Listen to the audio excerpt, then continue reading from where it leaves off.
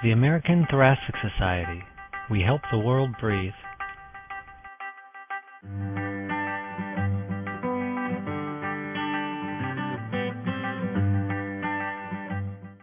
This is Jacob Yasha Schneider, editor of the American Journal of Respiratory and Critical Care Medicine, welcoming you to the American Thoracic Society's podcast. I would like to introduce our editorial board member, Dr. David Kaufman, the Chief of Critical Care at Bridgeport Hospital, a teaching hospital affiliated with Yale University. His interests include sepsis, acute lung injury, and septic shock. Welcome, Dr. Kaufman. Thanks, Yasha. Today in Blue Journal Podcasts, we are going to be discussing the article, Multi-Center Development and Validation of a Risk Stratification Tool for Ward Patients, which appears in the September 15, 2014 edition of the American Journal of Respiratory and Critical Care Medicine. Discussing this article with me will be Dr. Matthew Cherpek, who is the lead author on this study.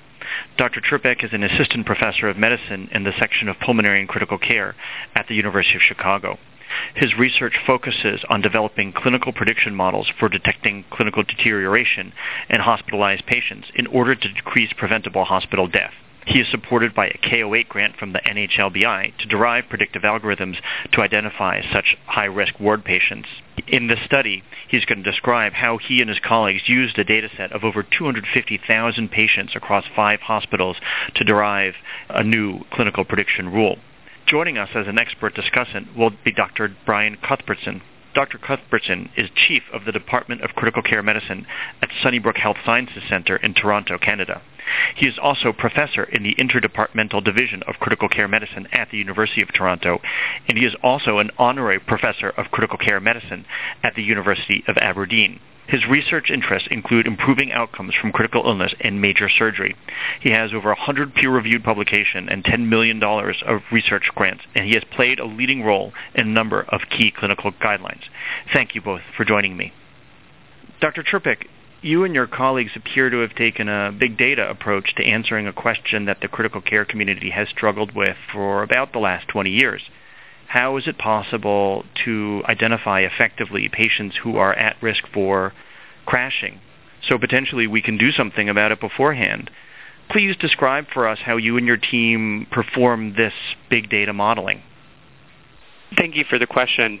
We were really excited to have the amount of data we had for this study, and I think there were 3 particular areas that we really thought were very important in terms of trying to develop the most accurate risk score, but also to develop one that would actually be able to be used in practice. So the first decision we had to make was to actually figure out which of the predictor variables we were actually going to include in the model. Because there's such a wealth of information in the electronic health record, we had to decide, of all the things that are out there, what to focus on. In this particular study, we wanted to find variables that were fairly universal across hospitals, both in the country and potentially, across hospitals around the world. And so we decided to focus on things like demographic variables, vital signs, as well as laboratory variables. In addition, we had to decide what outcome to use, and so we ended up with a combination of cardiac arrest, ICU transfer, or death on the wards as a composite outcome. We were particularly interested in cardiac arrest because we know that these patients have a very high mortality, and we also know that the cardiac arrests that occur on the ward are often events that are predictable and sometimes even preventable. We also know with ICU transfer that some patients have delays prior to going to the ICU, and these potentially could increase their morbidity and mortality. And finally, there's also some emerging data to suggest that rapid response teams at the bedside of patients who are comfort care might actually improve outcomes in those patients as well. The third part of this was trying to figure out exactly how to model this type of data. As you might have guessed, when you look at electronic health record data, it turns out that it's very messy data. You often have vital signs that are collected at certain time points, and then laboratory values that are collected often once a day or so in the average patient at different time points, and these are just irregularly spaced over time. And so we had to figure out exactly how we would model these types of data. So what we ended up doing, we had the luck of having Professor Robert Gibbons at our institution here, who actually has done a lot of work with longitudinal data analysis. And he introduced us to the concept of discrete time survival analysis, which essentially involves separating time into discrete intervals. This actually has decades of research behind it, and it actually allowed us to model the messy electronic health record data in a way that had a very firm statistical foundation. So we essentially developed the model then in the first 60% of the data and then validated it in the last 40%. And in that last validation set, we were able to compare it to the Muse. Dr. Cuthbertson, Dr. Trpek just mentioned that the comparator score that they used to judge the accuracy of their novel ECART score was something called the Muse, the Modified Early Warning Score, which, if I remember correctly, first started to be widely used in the United Kingdom and Ireland. Can you give us some sense of the background of the different kinds of risk assessment scores, or what some call track and trigger scores, that have been developed over the past years, and how the new ECART score compares with these other scores? So it's been an interesting evolution of the development of these scores, probably starting back in the mid-90s when Ken Hillman and his group in Australia published on the medical emergency team and their scoring system. This score, like many that preceded it, was based on solid clinical judgment, the belief that our clinical judgment of abnormal physiological parameters could be brought together to develop an alert system to activate some form of a response team to be brought to the bedside of a patient, usually that's not within an intensive care unit. The UK did indeed get highly involved with the early warning scoring system and then the modified early warning scoring system. And if the truth be told, there are multiple modifications of the modified early warning scoring system. In fact, some reviews have identified as many as 36 different scores. What they all have in common up to that stage was that they were developed from clinical judgment and not from derivation and validation, going back to basic data. A group that I worked with a few years ago published 2 different papers when we tried to go back to physiological data for individual patients and derive both which parameters and which cut points were the most useful to bring together in a score. But our study was significantly limited by a small data set, and therefore that reduced the derivation and validation power of our cohort. More recently, people have been trying to use bigger data and indeed various electronic hospital record data to try and help to derive and validate such scores. But really the ECART system is the highest level of this, as you were just hearing, developed from big data, a very large data set, a large number of patients, but yet still individual patient data, and actually both derive and validate a score that can be used in clinical practice. And I think somehow, there's a little lesson for us all within where we've gone with this, because in fact, when you look back at things like the derivation of Apache 2, we actually had learned quite a long time ago in critical care that things like acute physiology, age, chronic health, and other such things could come together to predict outcome there, and we ended up taking another sort of evolutionary route up the same tree to actually get to where we are today with these early warning scoring systems, which do share a lot in common with Apache and other such scoring systems from as far back as the 80s. So we've maybe relearned a little bit, but this is definitely the most furthest advanced and best validated score that exists to date in the literature, in my opinion. So, Dr. Trpek, I want to turn around and pick up on some of the things that Dr. Cuthbertson just mentioned. One, he makes an analogy to the Apache or, I guess, other scoring systems that we've used for a couple of decades at least in the critical care units, such as SAPS and others. Those other scores often take into account some measure of chronic illness. The scores that were developed using, I believe, the EPIC electronic medical record out at Kaiser Permanente by Escobar and his co-workers took account of a lot of chronic illnesses.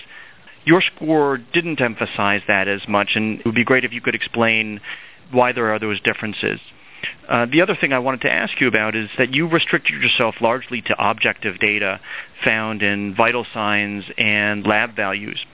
Some of the other scores that have been published over the last several years, and I'm thinking specifically of scores like Lisa Kirkland's from the Mayo Clinic or the Rothman Index that was developed in Sarasota, Florida, have made extensive use of nursing observations. which may provide some value in assessing the wellness of a patient. Could you tell us a little bit about why you decided to restrict yourself to objective data? So that's a great question. One of the first things that we had to do when we were building our prediction model was actually to determine which variables to even consider putting in the model. Certainly the Apache score and also some of the scores developed by Dr. Escobar and his group have utilized chronic illness and even longitudinal burden of illness over time in their models. For our particular score, we wanted to first focus on those variables that are commonly collected across all hospitals, but also variables that are available in real time. We imagine that our score in the near future here will be used on a minute-by-minute basis to potentially change the care of patients at our hospital. And therefore, we wanted to make sure that the variables were actually available. And so using things that potentially you'd have to go back, after the hospital stay, like later billing records or things like that, would not be available in real time. And so we wanted to focus on real-time data. We're also very interested in adding other predictor variables to the model, such as nursing worry and also nursing documentation. However, those variables may not be universally captured or documented across hospitals. And so for this first model, we wanted to focus on variables that are commonly collected, such as vital signs and laboratory values, in order to try to create the most generalizable risk score. Dr. Cuthbertson, I wanted to return to something that you mentioned when you framed Dr. Čerpak's and his colleagues' work compared to the scores that we've been developing as a community over the last 20 years. And that is the use of big data compared with the more intuitive, ground-up, physiologically based scores such as the Modified Early Warning Score or the Patient at Risk Score that were developed in Australia and the UK. One of the things that strikes me about the big data approach to developing these risk prediction tools is that they generate associations, but when physicians or other caregivers get to the bedside, we have to return to the world of cause and effect. And it can be sometimes a little bit mystifying, perhaps, to get called to a patient's bedside because a risk score is high, but not really have a strong sense of what to do as a clinician to modify that risk for an individual patient. And I wonder if you could give us a little insight on that dilemma. So I'm not convinced that the big data approach is further removed this from relevance to our patients. I think what we're saying here is we've used large clinical databases, but still of real-time collected clinical information about individual patients. It's just given us more explanatory power by having more observations and more events. And therefore, as has been demonstrated in this paper, at times now thousands of events in tens and hundreds of thousands of patients. So that, to me, doesn't change the clinical relevance of it, although some aspects are important, such as the clinical utility of such scores. So, for instance, a Muse can be calculated in seconds, possibly even in your head at the bedside, whereas an e-cart would actually need some form of calculation to actually derive it for yourself. Now, that reduces the utility, but in fact, if it actually becomes a more accurate score, then we would probably be willing to go some of the way down that route to slightly lower utility, but for a slightly higher effectiveness in order to be able to identify the right patients. But the second part of your point is one of the keys now going forward with this, because these systems classically have both an afferent and an efferent limb to them. The afferent part is how do you get to find out who these patients that I need to see are, and that's all about early warning scoring systems. It's about, can a test or a scoring system get you to the bedside of a patient who's about to be very unwell, is already deteriorating, earlier to make an intervention. So I would suggest that what e-cart has done has taken us quite a long way now towards developing scores that are as reliable as they can be from existing clinical and biochemical, sort of physiological and biochemical data. But the question now becomes, what do you do when you get to the bedside? Do you treat this score as nothing more than something that gets you to the bedside, and then you simply put your clinical judgment back into place? So all it is a summons device, or does it actually require you to do specific things when you actually get to the bedside? And this is one of the things that we still do not know. And this is further studies, I think, need to actually ask this question using the best scores that are available that get you to the side of the patient's bed in the most reliable, not entirely reliable, but the most reliable fashion. What do we need to do when we get there? And I could picture further studies, for instance, having a cluster randomized controlled trial design where the intervention is actually could be protocolized depending on the score in the intervention group versus a control group which relies on clinical practice and clinical judgment to decide on the management of these patients. But to date, we still haven't managed to make that link between the score getting you to the patient and the improvement in outcome. And the highest level of evidence for this is the MET study, the cluster RCT from Australia, which sadly was not able to improve outcome in those patients. Dr. Terpek, to change direction slightly, I wanted to draw readers' attention to figure 3 of your paper. And in that figure, at least to my eyes, there appears to be an inflection in the ECART score that occurs somewhere around 8 to 10 hours prior to the event of interest. Is this just, my eye test deceiving me, or do you think that this inflection point is genuine? And what changes in the data that you measured represented this possible inflection point? And does this possible inflection point represent a moment at which medical providers or nursing providers could intervene to prevent further deterioration? So that's a great question. One of the things that we were interested in when we were developing the score is not only to make sure that our risk score could accurately identify patients at the highest risk of the adverse outcomes, but also to make sure that there's plenty of time to intervene on the patients once the caregiver has got to the bedside. So for example, if we could make a highly accurate score if we focused on the vital signs and laboratory values right at the time of the event, but unfortunately there wouldn't be enough time to actually prevent the adverse outcome from happening in the first place. And so one of the things we wanted to make sure we did was to actually visualize the change in the score over time. And what we noticed were a few interesting things. The first thing we saw was that the average score for patients suffering a cardiac arrest on the wards was higher than both ICU transfer patients and control patients for the entire 24 hours prior to the event. In addition, as you noted, there started to become an inflection point around 8 hours or so before the event. There's probably a few reasons for that. I think one possible reason is that we know that vital signs are collected about every 4 hours or so in the hospitals that were included in this data set. And it turns out that the vital signs actually are the most accurate predictors in our model that included laboratory and other variables. And so it's likely that these changes in the score actually represented changes in vital signs soon prior to the illness. So I think what this suggests is that this score can actually predict these events, but not only accurately in terms of whether a patient actually had the event or not, but also potentially early enough to provide some outcome improvement for these patients. Finally, it's also possible that for since these are average trends of the score, that this also might represent sort of the average natural history of critical illness on the ward for the patients who are they start at a higher score, potentially suggesting a higher risk of an event, and as they go over time, then a second hit occurs that takes about somewhere between 4 and 8 hours for them to be recognized, treated, and then potentially transferred to the ICU or unfortunately suffer a cardiac arrest. Dr. Cuthbertson, in the editorial that accompanies this article, Dr. Amaral, the editorialist, points out that the positive predictive value of a relatively high ECART score is still only 2.4%. And I was just hoping if you could help readers understand how, in the case of this kind of track and trigger score, how we could interpret these scores in light of traditional diagnostic test parameters like sensitivity, specificity, positive predictive value, and negative predictive value.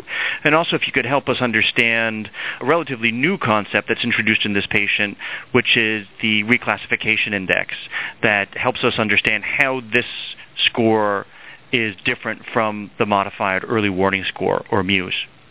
Thanks. So this is a somewhat complex question that I'm going to do my best to make as relevant to the clinical listener as I can. When you're a doctor and you have a patient in front of you and you have the suspicion that they have a condition, then a diagnostic test can help you to increase your degree of certainty about whether that diagnosis actually exists. In that situation, the parameters of the test you're most interested in are the sensitivity and specificity. You have a patient and then a test, and the sensitivity and specificity explain to you the chance that that patient with a positive test has the diagnosis. This is a slightly different situation. This is a situation where you have a positive test that leads you to a patient.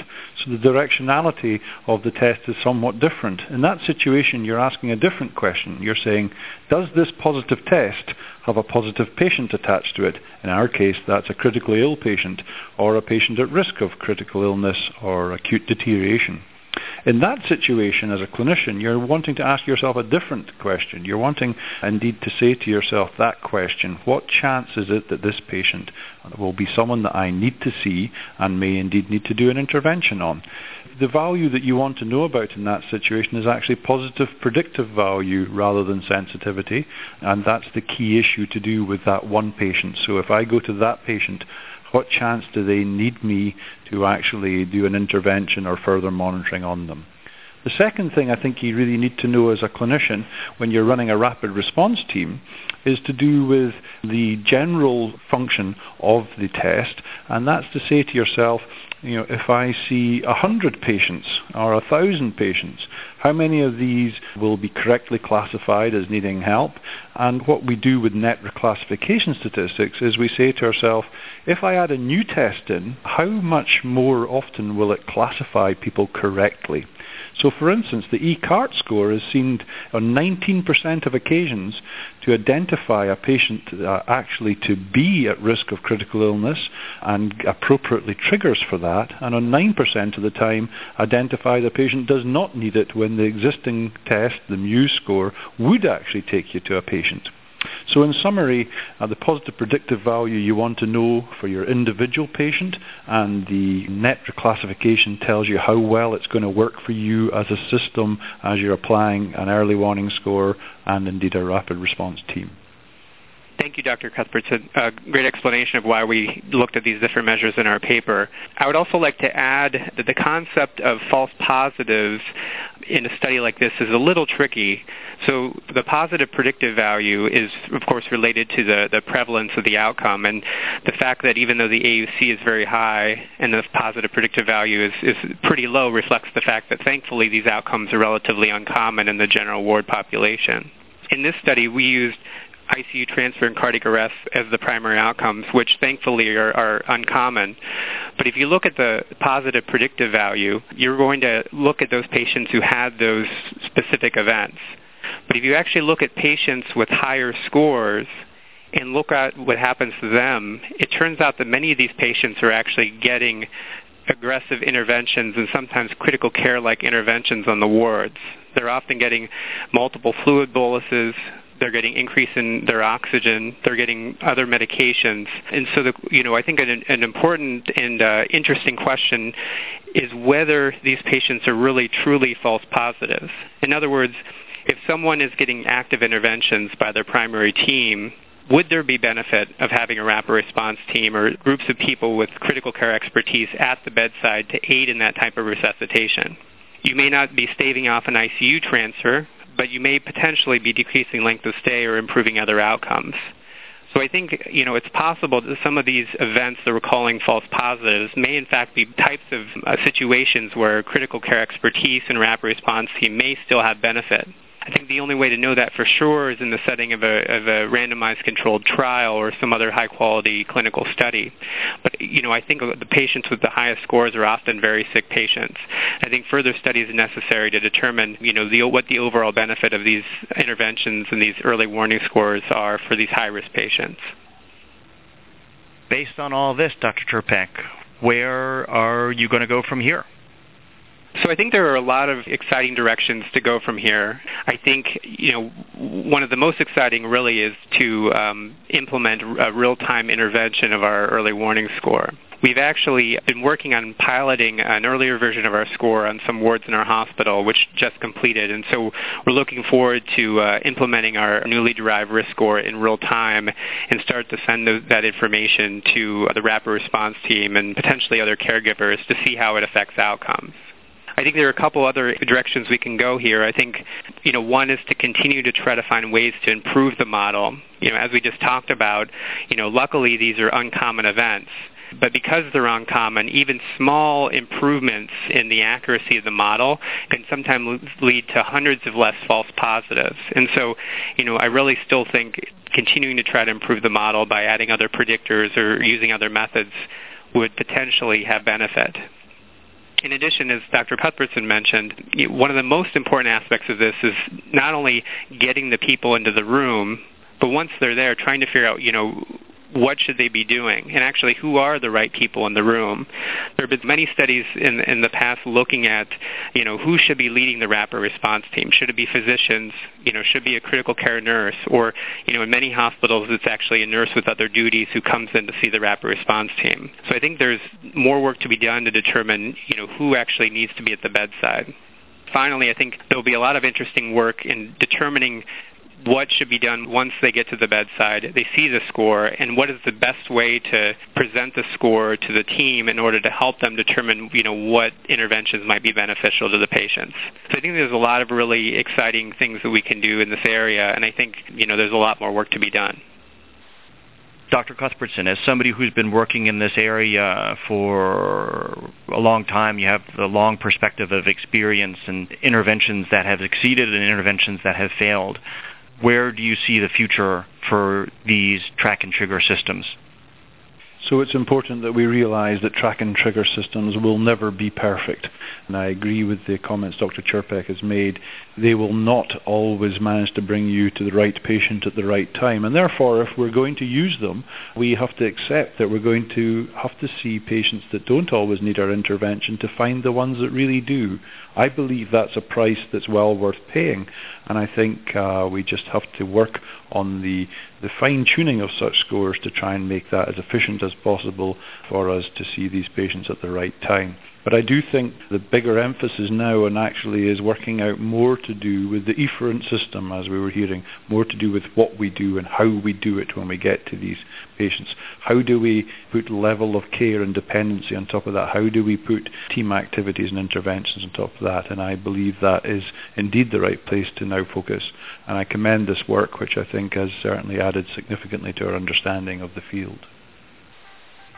Today we discussed Dr. Čerpek's paper, Multi-Center Development and Validation of a Risk Stratification Tool for Ward Patients, which is published in the September 15, 2014 edition of the Blue Journal. We discussed how Dr. Čerpek and his team at the University of Chicago used a big data approach to derive a novel track and trigger warning system that identifies patients at high risk for clinical deterioration while they're hospitalized in the hospital ward. Together with Dr. Cuthbertson, we discussed some of the pros and cons of such an approach, including how to rationalize the global use of a big data approach with a bedside cause and effect approach that most clinicians have to employ. We discussed some of the indices that Dr. Čerpek and his team used to study how accurate their score is, and we also discussed how this score fits in the context of a number of different scoring systems that have been published over the years in the medical literature. Thank you for listening.